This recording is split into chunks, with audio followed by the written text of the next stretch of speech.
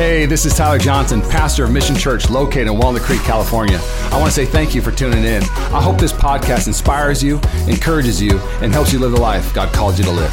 Enjoy.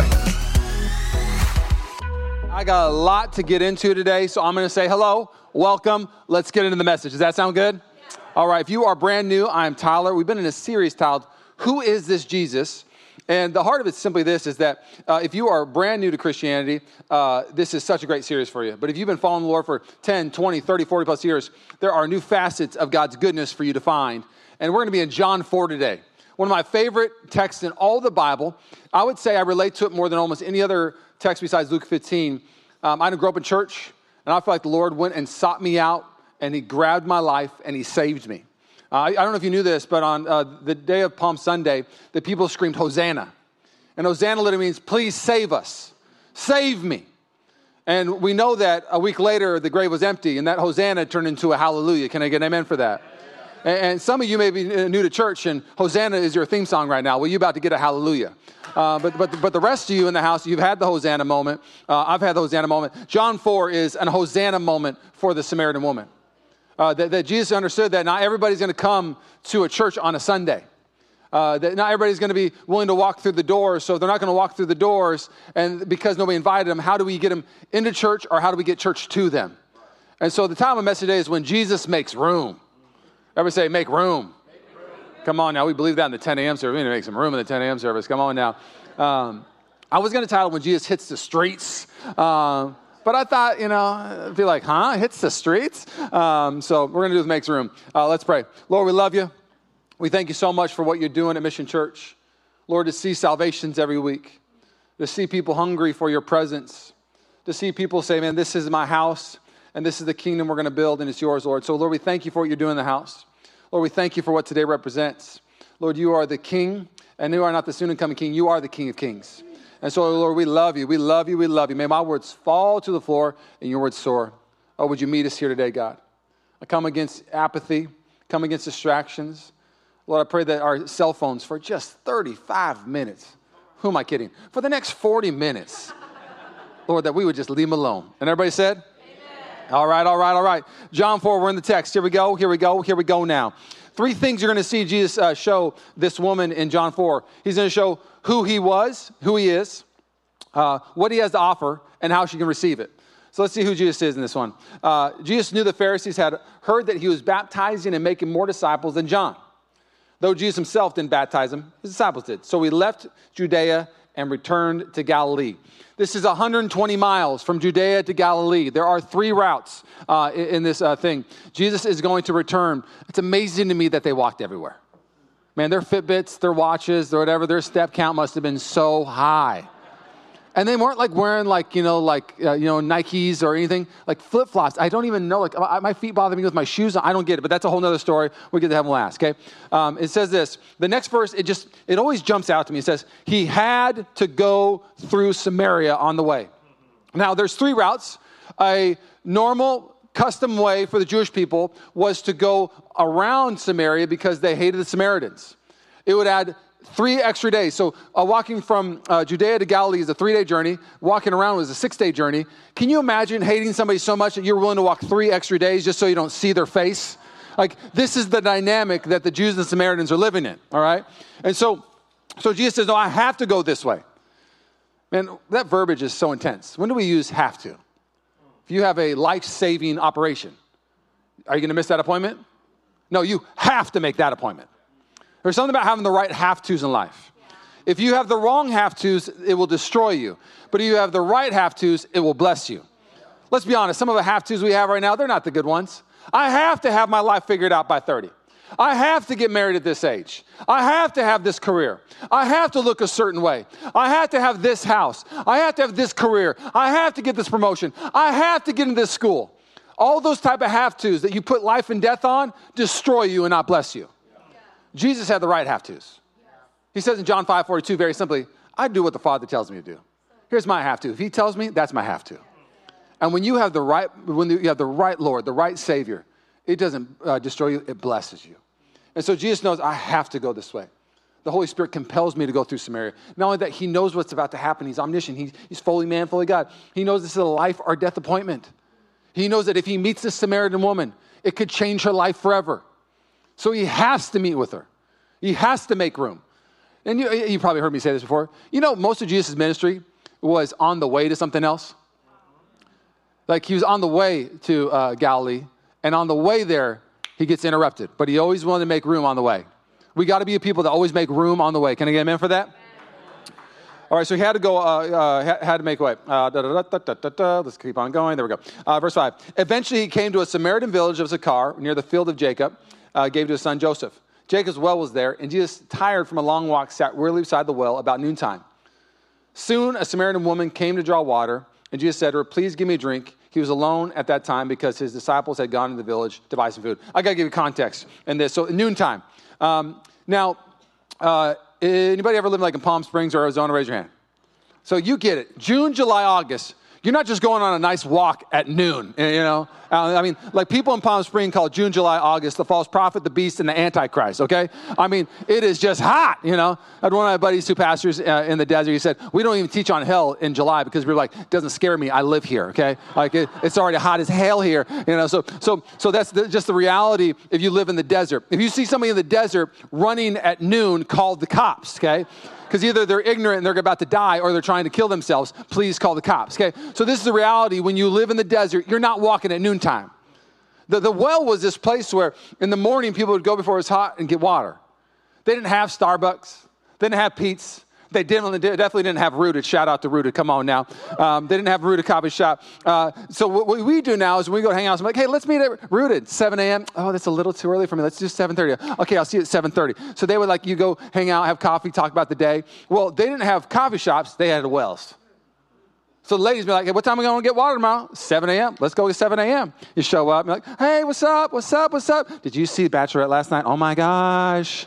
You know, and then they start talking about, you know, the reality shows or whatever, and then start talking about, you wouldn't believe what Bill did yesterday or whatever, you know. And so they're just talking about anything, you know, or talking about sports. You know, did you see the national championship game last night? Holy cow, the guy made a buzzer beater. It was amazing, okay? Whatever they talked about. But the well was the coffee shop where people would hang, talk, and connect. But if you're an outcast, you don't get invited to coffee at 7 a.m. And if you show up out of the blue, they're going to look at you weird. They're going to judge you. And this is what's happened in her society. She has not found a place that when she walks through the door, she is celebrated. Man, I love our church. You walk through the door, you watch it online, we're going to celebrate that you walked through the door. I met a mom this morning, and she's like, I made it. And I was like, you came. She's like, I got through the door. We were celebrating that she just got to church. You know what I'm saying? Like there's just something about celebrating. There's so many things that hold people back from coming to church every Sunday. I'm tired. I sinned too much this week. I don't know if they're going to be happy to see me. Oh, you know, the church is so full now. I got to park 3 buildings away. Should I still come? So many things. Yes, Caroline's, yes, you still come to church, yes. But that's the reality. There's always something holding us back. So this woman comes at noontime, so she won't be judged. So nobody will look at her weird. Nobody's going to be there. She knows she can get her water and be on her way. She's an outcast.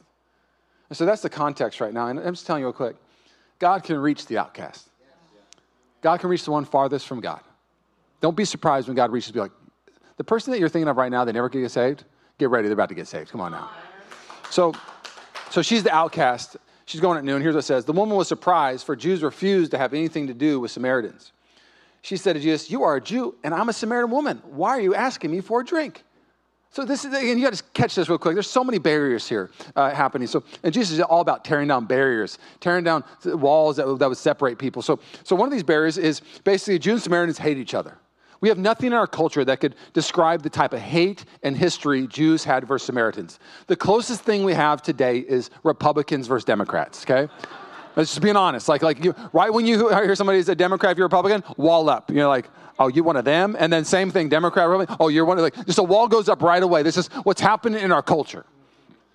So let me give you some context about this wall and this barrier that is there. Around 700 BC, 727 BC to be exact, Assyrians take over Israel. The 10 northern tribes basically end up intermarrying with the Assyrians and creating a new race called the Samaritans. Now, the 2 southern tribes do not intermarry, Benjamin and Judah, and so therefore that's where Jesus' birth comes through them. But the other 10 tribes, gone. They intermarry and become Samaritans. Now, you take the Assyrians who were perverse, violent, and gross, and then you take people who are religious but don't really value the religion. It creates this new race where they're sacrificing babies at a temple. They're sexually perverse. It is a race that is basically perverted in every single way, but acts like they're religious still. This is the Samaritans. Not only that, in the book of Ezra, they show up and the Jews are building the temple, and they're like, hey, we're half Jewish. Let us build a temple with you. He's like, no, you're not going to be able to build a temple with us. You got idols and everything else. You're not building a temple with us. So they say, fine, you want to let us build a temple on Mount Zion? They go over to Mount Gerizim and build their own temple and create their own temple to worship at. And then in Nehemiah 13, you just see this tension where they're battling over different things. So Nehemiah beats up some Samaritans and scalps them. Is there a little bit of tension between the Jews and Samaritans? If your kid married a Samaritan, you didn't throw a party, you threw a funeral. This is what happened in Jewish times. Hey, mom, dad, I'm marrying a Samaritan. All right, let's throw a funeral. We've lost our kid forever. You wanted to hurt somebody's feelings back then? You wanted to cuss at him? You said, you Samaritan. You'd be like, take that back. Like that's what the Samaritan versus Jewish thing. The Samaritan race and people were the outcasts of all society. And this woman couldn't go to the coffee shop with them in the morning because she's the outcast of the outcast. She's the rejected of the rejected. She has lived such a life to where a Samaritan community who sacrifice babies and are perverse go, she's too much for us. Again, nobody's too far for God. I love when Jesus makes room. I love it when he tears down a barrier and saves people that we never thought he could save, talks to people we never thought we should talk to. I mean, this is the Jesus we worship. And so this kind of sets the stage a little bit for you. And so Jesus replied, if you only knew the gifts God has for you and who you are speaking to, you would ask me, and I would give you living water. Anybody married to or friends with a person that is all about the guessing game? Like you just meet them and they're like, guess how much lunch was? You know, like Rachel and I are guessing game people. Like this last week, Rachel got a new jacket. Go and stand up, Rachel. This is my baby girl, Rachel Johns. Come on, stand up, stand up, stand up. This is one of her new jackets. Aww. She's walking around the offices last week. She's like, guess how much this jacket was? She's like, touch it. It's so soft. How much do you think my jacket was? And so this is just what we do. And so one of my favorite shows when I was a younger kid was Price is Right. Anybody love Price is Right? Man, Bob Barker was the man. Come on now. And so you can take a seat, my lady. Stand there the whole time. When do I sit down? So there was one of these games I really loved. It was called the over-under game. They would show an appliance, some food, and say, is it over under this price? So let's play a little Price is Right today. Let's just have some fun, okay, with the guessing game. Over under. Let's make this. Okay, I'm going to use $20. Over under Rachel's jacket is more than $20. If you think Rachel's jacket is more than $20, raise your hand. Okay, there's a lot of hands, Raise your hand if it's under. It is under. The winners are under. $17. Come on now. My girl chops at TJ Maxx. Now you're like, wow, Rachel saves you so much money. Yes, if she only bought the jacket. But she buys other stuff with the jacket. That cart is full, okay? And so TJ Maxx knows how to get you. Death by 1,000 cuts. Anyways, okay. And so there's one. Okay, let's keep playing the game. Let's keep playing the game. Ready? My wedding band. Over, under, $20. Raise your hand if you think it's over $20. Raise your hand if you think it's under $20. I am offended that you think the wedding band, the covenant I have with my bride, would be under $20. But you're right. It's $11.99 on Amazon. I got 3 of these babies. I'm like, oh, I'll get another one tomorrow. You know what I'm saying? Like that's just how I roll.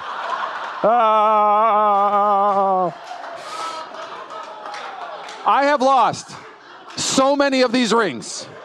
I go golfing, I put in my golf bag, and then it just disappears. And so I got them all throughout the house. I got one in my drawer. I got one in my car. I literally, it's like, yeah, I got another one in my back pocket probably right now. So anyways, $11.99. So let's play one more guessing game. Okay, ready? These shoes right here, I got these about a week and a half ago. Whoosh, okay, these Pumas. All right, this is really painful. Okay, I'm not flexible. So over under $40 on my Pumas. Who thinks they're over $40? Raise your hand. Who thinks they're under $40? Man, I gotta get nicer shoes. That's way too many people who think my shoes are that cheap. $29.99. Puma outlet, premium outlets. Come on now. Get them, Puma outlet. We were in Orlando. I found these babies.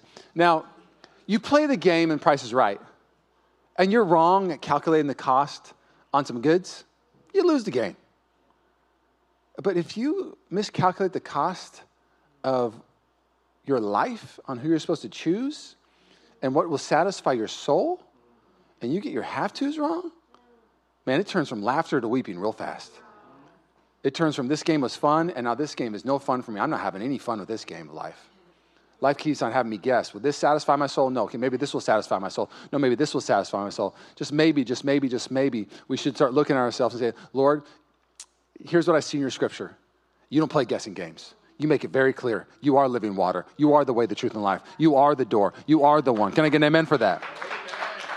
So, goes on and says, but sir, you don't have a rope or a bucket, and this well is very deep. Where would you get this living water? She's asking, where do I find it? I'm intrigued now. You said you gave me the answer.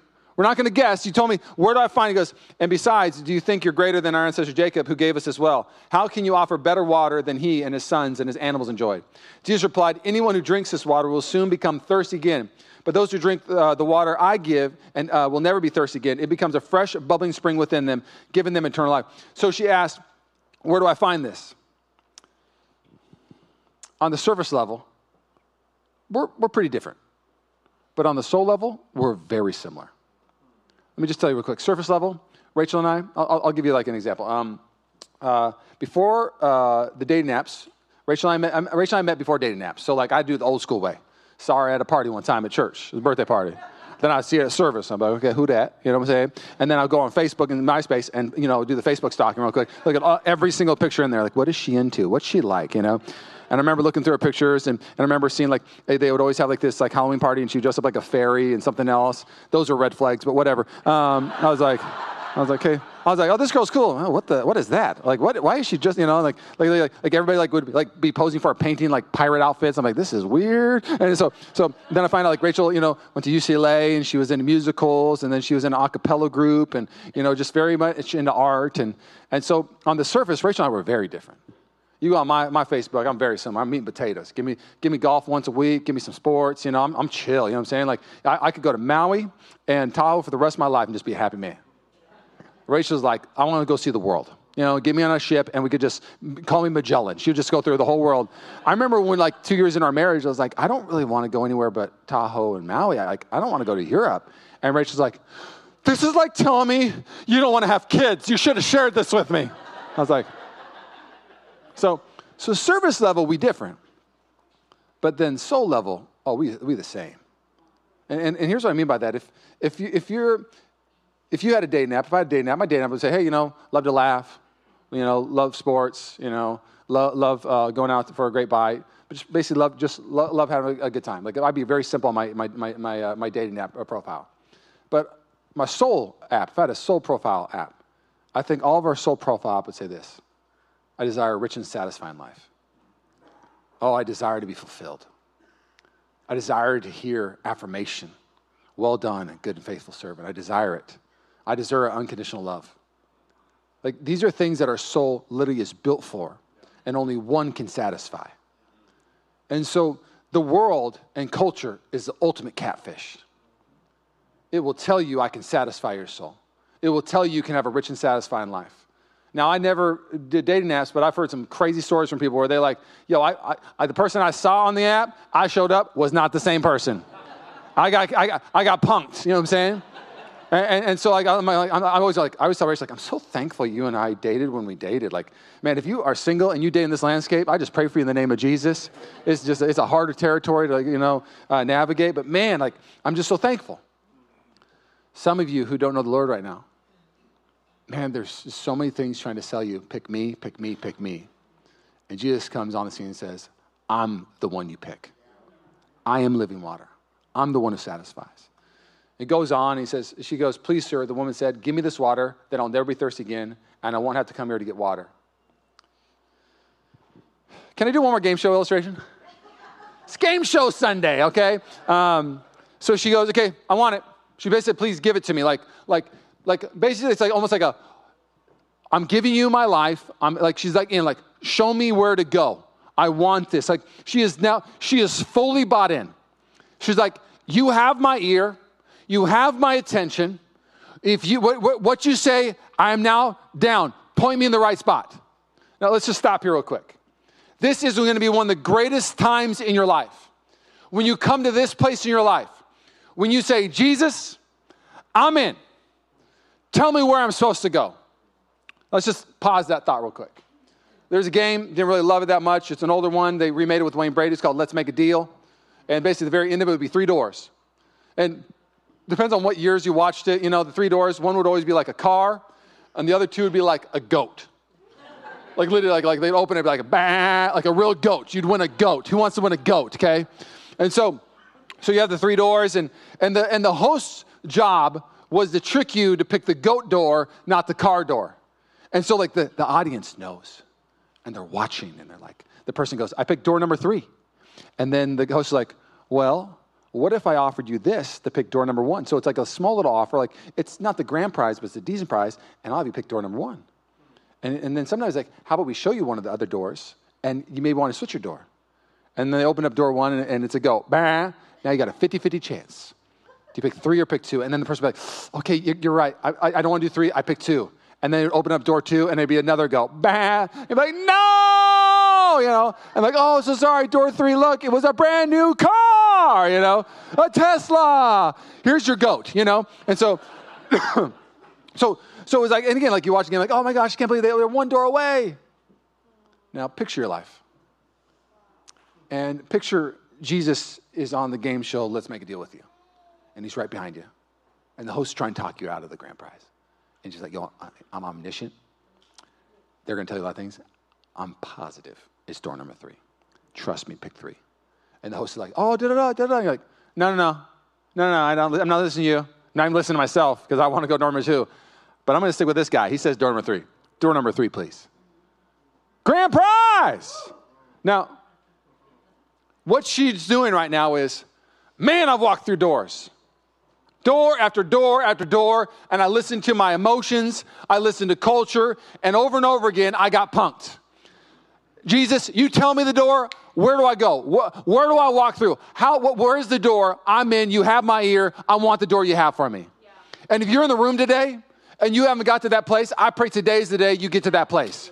You're saying, Jesus, you pick the door for me, you pick the life for me, you tell me how to live, you tell me where to go, because I know it's the greatest decision of my life. So it goes on, and she says, okay, I want it. I want this door. And then Jesus just, boop, left turn. He goes, go get your husband. She goes, I don't have a husband, woman replied. Jesus said, you're right. You don't have a husband. For you've had 5 husbands, and you aren't even married to the man you're living with now.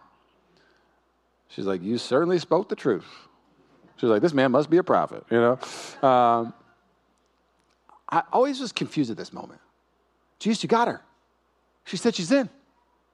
Like I feel like you're jeopardizing the moment. Like she already said, I'm down. I want this satisfaction. I want this living water. And then Jesus goes, go get your husband. I'm like, why are you saying that, Jesus? Just give her the water. She's in. But for there to be real conversion, there must be real conviction. And the reality is, he's saying, here's the deal. For there to be real transformation in your life, for there to be salvation, there's 2 hard looks you look at. A hard look at your own life and how miserable you are without God, and then a hard look at Jesus, realizing he's the one that satisfies. And Jesus says, you're taking a look at the living water, but now I need you to look at what you need to walk away from. And I need there to be repentance, and I need there to be sorrow. And not just sorrow just because like you feel bad about yourself, but sorrow in the sense like, I can't believe I spent this many years chasing after these have-tos. He's trying to switch her have-tos. This woman had a worship problem. What was her have-tos? I have to have a man. And I don't have to be a good man. If a man likes me, I'm in. First man, he's not that good, but he liked me, so I'm living with him. Well, that didn't work out. I'm single again. I have to have a man. Her have-tos are messed up. Your have-tos are your worship problems, by the way. She just feels like this is what's going to validate and satisfy her. So man after man after man, have-to after have-to, Jesus goes, I want you to look at your old have-to real quick. Go get your old have-tos, because you're going to introduce them to your new have-to. I have to worship this one. Because you worshiped your way into this, you're going to have to worship your way out of this. He is reorganizing her life. He's reorienting her life. He's not trying to be ruthless. He's trying to show her, hey, the thing that was stealing from you can no longer be the thing that you need in your life. Right. Goes on. She says, so you must be a prophet. And I love this, she's like, how did you know? And I love what the psalmist says in Psalm 139. You discern my thoughts from far away. Even before a word is on my tongue, O Lord, you know it completely. I just love how Scripture shows that God knows us more than we know ourselves, our innermost beings, our deepest thoughts. And Charles Spurgeon said it this way. It was once said, a little girl in his sermon said this, and whispered to mom at the very end of it, Mom, how does he know what's going on in our house? You ever feel that way at church? You're like, how did the pastor read my mail today? You want to know why? Because we're all so similar. We're all dissatisfied when we're living for the world. We all struggle with shame because we don't understand grace completely.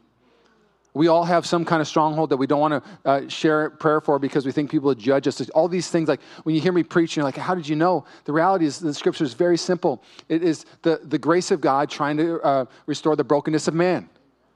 So this is the moment. He's like, this is your brokenness. And all of us have different brokenness. Maybe it's not a person you have to have. Maybe it's praise. Maybe it's comfort, whatever it is. But those have to's, Jesus is trying to change that in the name of Jesus. And so tell me, why is it that you Jews insist that Jerusalem is the only place of worship, while we Samaritans claim it is here on Mount Gerizim where our ancestors worshipped? So I told you about Mount Zion, was where the temple was built. The Samaritans built another one at Mount Gerizim. And now she's confused. She's like, I'm in. You're telling me it's a worship problem? Well, I want to worship, so how do I worship?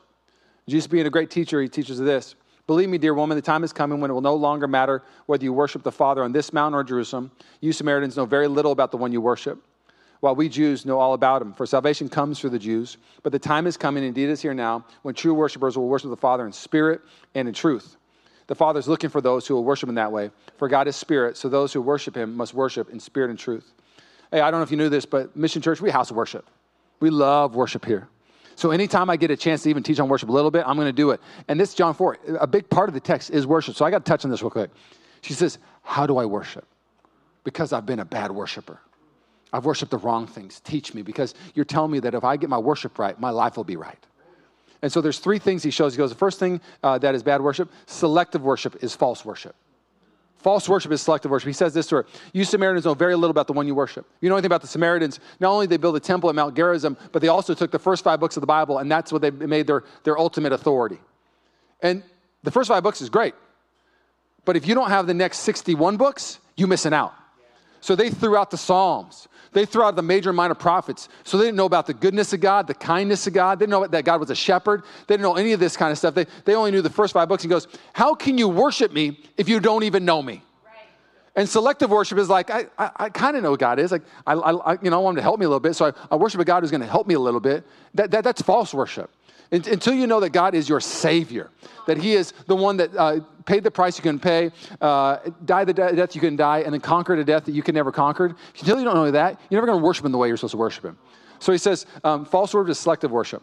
Next one is false worship is ignorant worship. He says you're going to worship me in spirit and in truth. So it's like, again, like I don't want people just to sing songs and raise their hands because everybody else in the room is singing song and raising hands. I want them to raise their hands, understand who they're raising their hands to and why they're raising their hands. Can I just tell you real quick? I'll just share my journey. I'm not going to speak for you. I'll speak on my behalf. When I raise hands in church, it is not some emotional thing like, what are you saying? Like, what was the song we sang today? Gosh, Back to Life. Back to Life, and I can't think of a bridge right now. I'm trying to think of a bridge. Won't stop now. That's why I'm not a music team. Okay, music team. I'm not on it. But when we're singing, Your Grace So Free Washes Over Me.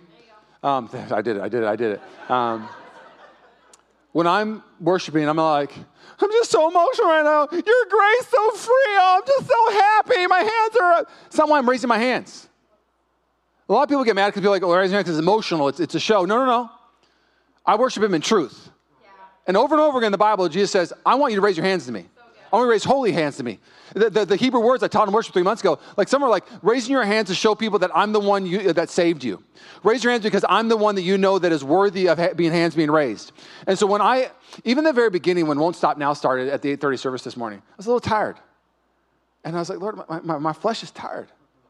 And so I remember, Lord, I'm going to worship my way out of this. Apathy will not be a part of service. I started raising my hands, declaring God, you'll be a part of service. So in truth, I started raising my hands.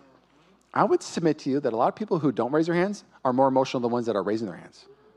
Oh, can I tell you why? Because a lot of times why people don't raise their hands is because it makes them feel uncomfortable. They're controlled by their emotions. It makes me feel uncomfortable. Your emotions are holding you back from actually worshiping God in truth. It's preference. Well, that's just not how I'm wired. My emotions aren't wired that way. It's not about your emotions being wired. They're like, well, those people, they're exuberant people, and they love to raise their hands because it's their emotional thing. No. We worship with truth.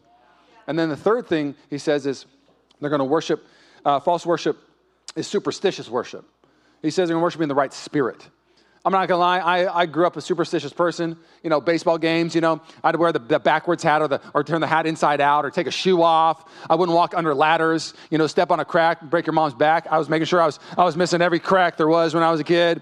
Black cat walked by. I was like, oh, no, not today, black cat. I wouldn't sit in like seat 13.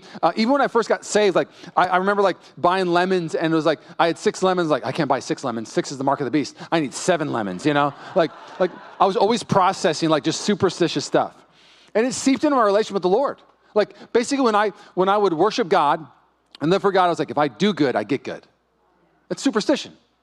If I don't step on this kind of sin this week, then I'm going to get blessed. But if I step on the sin, I'm going to get cursed.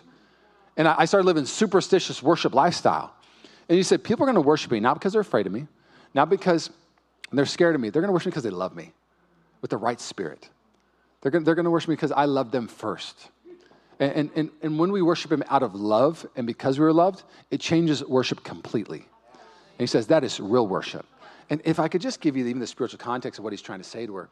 1 Peter shows us this, that we are a living temple being built together, a.k.a. that Jesus no longer doesn't live in these walls.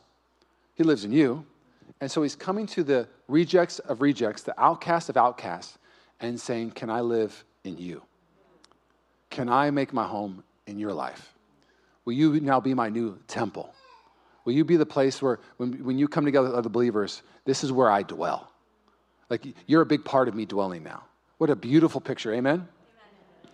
And then the woman said, I know the Messiah is coming, the one who's called Christ. When he comes, he'll explain everything to us. Then Jesus told her, I am the Messiah. Just then his disciples came back. They were shocked to find him talking to a woman, but none of them had nerve to ask, what do you want to do with her, or why are you talking to her? It's an amazing thing. There's another barrier here that I feel like I got to share. Rabbis weren't supposed to talk to women in public. That was the rabbi way. If you talk to a woman in public, you were no longer allowed to be a rabbi. It was very scandalous. They had literally phrases and things they had memorized. Here's one of them. The rabbinic precept ran this way. Let no one talk with a woman in the street. No, not with one, even his own wife. They would go on to say this. Better the words of the law should be burned than delivered to a woman. Each time that a man prolongs converse with a woman, he causes evil on himself. Some strict rabbis, if women were even in the room, they would close their eyes because they wouldn't even want to look at a woman because they would bring evil on themselves from a woman. What a gross religion. Let's be honest, most religions are built to elevate men and oppress women. And then Jesus comes on the scene and says, I created men and women in my image, and there are no barriers here. You're not going to tell me who I can sit with and not talk to. You're not going to tell me how to operate. There is no perfect time and culture to communicate the gospel. And he's saying, I'm tearing down this Bible. The time is now. I'm going to share it. Because the disciples are like, oh, dang, he's breaking down some barriers today. Not only is she a Samaritan, but he hanging out there by himself at the what? It was like one of those things. And Jesus, this ain't the right time to do this. When will there be a right time to tell people about Jesus? I'm going to tell myself. My neighbors, I've been praying the last month, especially I just got back from Israel. I've just got this heart that I want to lead anybody I know to the Lord. And I've been just praying Lord, give me this moment with my neighbors. Have them walk outside. And when I see them, have a dove fly over even. And I will share with them the gospel, invite them to church. I'm here to report to you, there has been no dove. There definitely was no sun the last few weeks, even to create time to stand outside, just rain. I've lived next to my neighbors for 2 years. I have never shared Jesus with them. Because there's been a perfect time. I don't want to be the neighbor hi, I'm the new pastor. Want Jesus? I was too aggressive. I'm gonna play cool. I'm just gonna be chill. Howdy, neighbor. It's gonna be a good neighbor, and eventually they're gonna see how normal we are. And then I'm just gonna be hey, guess what? I'm a pastor. Come to Jesus, And what Jesus is showing is stop waiting for a culture's perfect timing. Starbucks is not gonna be perfect timing in a Starbucks. Bottom line, the reality is that the people who make room in their day, The people who tear down barriers and say, I'm going to make the moment now, I'm going to share Jesus, are the ones that actually change people's lives. Yeah. Us trying to get even superstitious in our evangelism, waiting for a sign. Like, God, where's the sign? I'm a superstitious evangelist. Oh, you know what? I'm in a secular Starbucks, or I'm at a coffee shop and they're playing Christian music. That's my sign. Scripture's already told you what you're supposed to do. Stop looking for a sign. Come on. All right, so let's look at this last one. Invite the worship team to come up. The woman left her water jar beside the well and ran back to the village, telling everyone, come and see a man who told me everything I ever did. Could he possibly be the Messiah? So the people came streaming from the village to see him. This woman not only gets saved, but she becomes a great evangelist and leads almost the entire village to Jesus. So many of you, one of the reasons why you won't share Jesus is you don't think you have good enough theology. And the Bible shows very clearly, it's not about the power of theology, it's about the power of the testimony. Yeah. The greatest strategy is your story. Yeah. Sharing your story. Here's all she knew. Come meet a man who redeemed my life. Yeah. Well, hold on now. What's the Greek word for redemption? I don't know. Right. My life's changed. Right. Religious people always walking up to people who got saved in the Gospels. Hey, hold on a second. Hey, your eyes got fixed. Like, who did it? What happened? Like, I don't know. I was blind, but now I see. That's all I know. Would you like to see now? I was sick and now I'm healed. I was empty and now I'm fulfilled. I was broken and now I'm restored. Do you want to meet the same one? Because that's all I got. You're going to say, you know what? I was lost, now I'm found, and I'm a lot better than I was. Still a train wreck and he still loves me. I trust me, like you've been around my guy, but he's still like, can I tell you about the one who still loves me on my journey? The greatest thing you can use to lead people is your story. Not theology, just how do we overcome the enemy? The blood of the Lamb, the power of the testimony, and not loving our life too much. Meanwhile, the disciples were urging Jesus, Rabbi, eat something. But Jesus replied, I have a kind of food you knew nothing about. You ever had so much fun or been just enjoying yourself so much you accidentally missed a meal? You know, watching a good game, hanging out with friends, you're like, oh man, I forgot lunch. And what Jesus is saying is, when you live for Jesus and you live out your purpose, the things that you used to be hungry for, you lose your appetite. You don't hunger for human things and worldly things anymore. The thing that you hunger for is Jesus.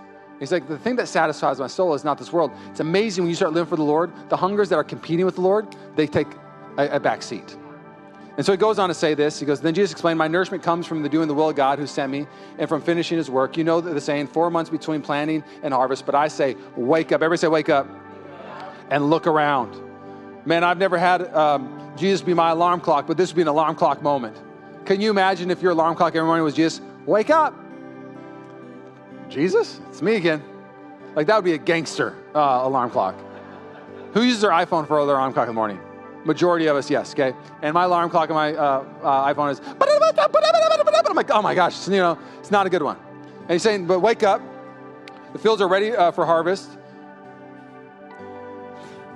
The harvesters are paid good wages. The fruit they harvest is people, but brought to eternal life. What joy awaits both the planter and the harvester alike. Saying what joy awaits the people who actually become evangelists. There's joy in evangelism. You know the saying, one plants, another harvest. I sent you the harvest where you didn't plant. Others had already done the work, and now you get to gather the great harvest. Saw this study I came across a few weeks ago that 6 out of 10 people hit the snooze button when the alarm clock goes off. Alarm hits, snooze. There's 3 types of people in this room. People who wake up without an alarm clock. Raise your hand. Who are those people? Yeah, my people. My body wakes me up. I'm not trying to be like a Navy SEAL. Trust me, I'm not. But I just wake up early. It's just something the way my body's wired. And then there's people who alarm goes off and they're out of bed. And then there is this snooze people, like, what? Snooze, fall back asleep, snooze, snooze.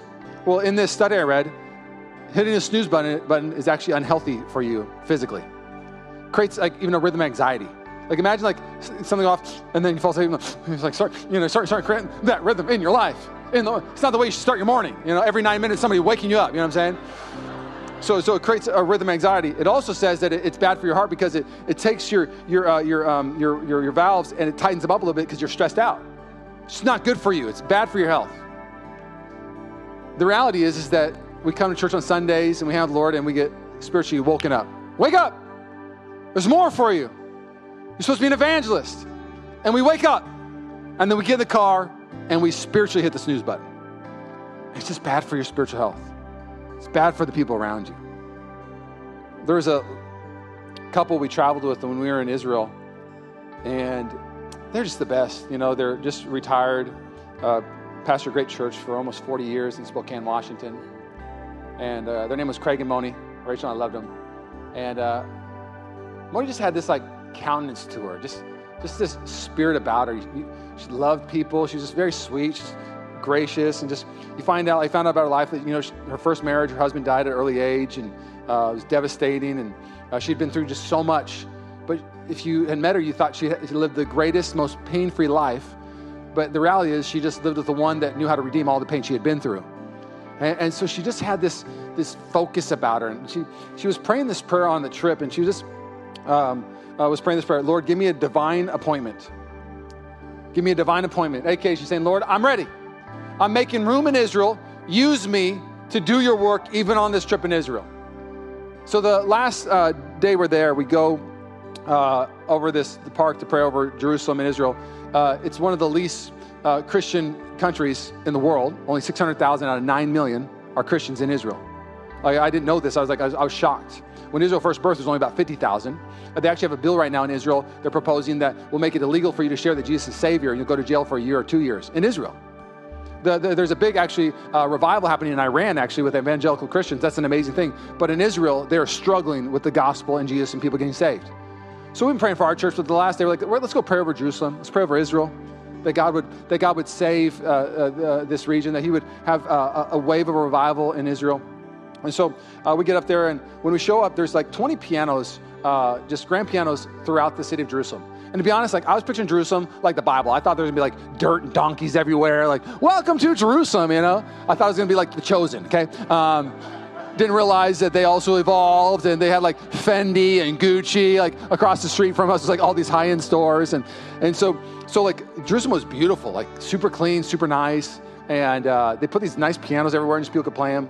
And there was this one Muslim lady just sitting there at the park right next to the grand piano. And we had a handful of worship people there. And one of the guys just started playing worship.